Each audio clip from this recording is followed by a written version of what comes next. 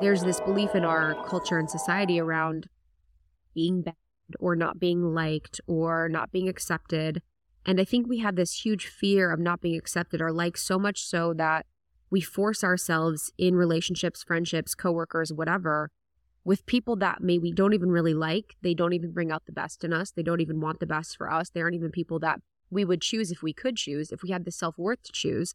But we're staying with them because we feel like we have to, because we're a bad person if we don't.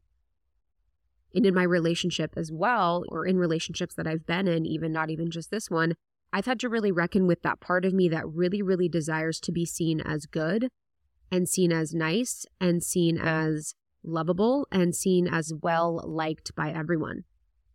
The people pleaser. The people pleaser really, really doesn't care about compatibility, because the people pleaser is the hungry ghost part of me that's like, we could be incompatible or not. I still need you to like me. I still need you to love me, because in doing that, that's what makes me lovable, is that other people accept and like me. So what do I have to do? How do I have to change myself? Who do I have to be to make this work? Because I need you to like me for me to like myself. Codependency as well. And so this was happening for me for so long, where I was probably over a year and a half turning myself inside out to figure out what was wrong with me, figure out what I could look at, what I could heal, what I could understand, what I could shift, what I could transform. And that was incredibly powerful, because I saw parts of myself and I saw parts of who I am that I would have never seen without it. But in the end, I will never forget. We had just had this really hard fighting experience.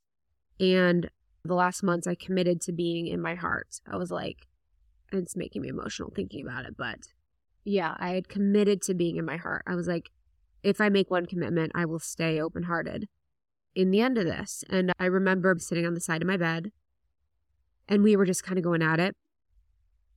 And I remember hearing my higher self be like, you know, for the right person, you don't need to be perfect. You just need to be yourself. For the right person, you don't need to be perfect. You just need to be yourself. And I remember that experience of feeling like, wow,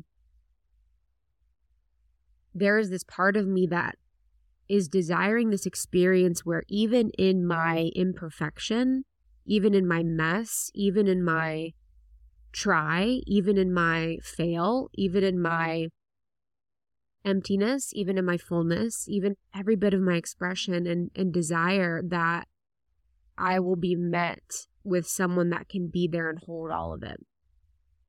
And because we were in a situation where we were incompatible and we were trading our authenticity because we were desiring to have this relationship, we both weren't being true to ourselves, and we both were trying to be perfect, because by being perfect, we perceived to have a better chance to save the relationship.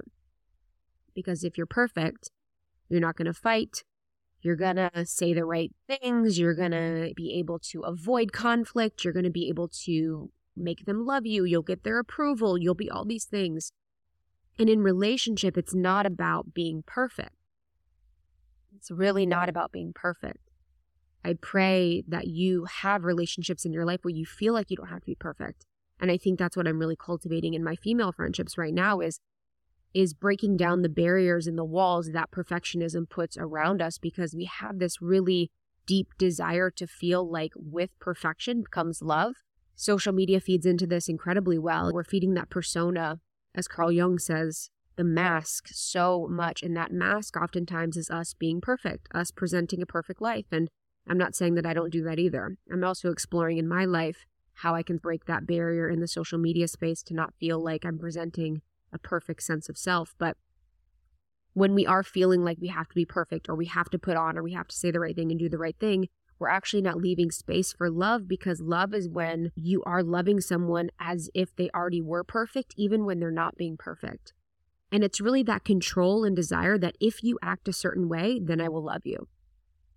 If you say this thing, then I will love you. And that was one of the huge, huge lessons and learnings of my process within this, and something that felt incredibly transformative for me and actually inaccessible for me in a lot of ways. I never thought it would be possible to transform love in the way that we have. We were together for 10 years. We've now been loving and friends and kind, and We make fun of ourselves. Like, we laugh all the time.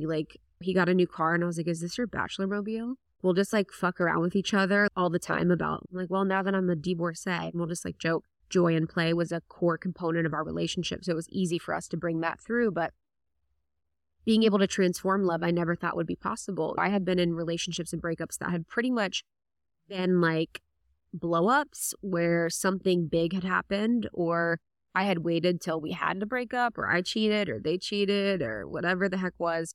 So to know that I had the possibility and capability of transforming love from romantic to friend with someone and not having love go anywhere, but love be transformed, I never thought was possible. Thank you so much for tuning in to Morning Microdose by Almost 30. We hope you enjoyed waking up.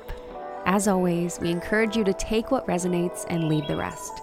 If you enjoyed this trip, tune into the full episode on the Almost 30 podcast. All episode information can be found in the show notes. Make sure to subscribe, and if this becomes a part of your morning routine, be sure to share it with a friend. We have new inspiring doses Monday through Friday. Follow us on Instagram at Morning Microdose, and follow Almost 30 at Almost 30 Podcast. Thanks for listening. We'll see you in the vortex.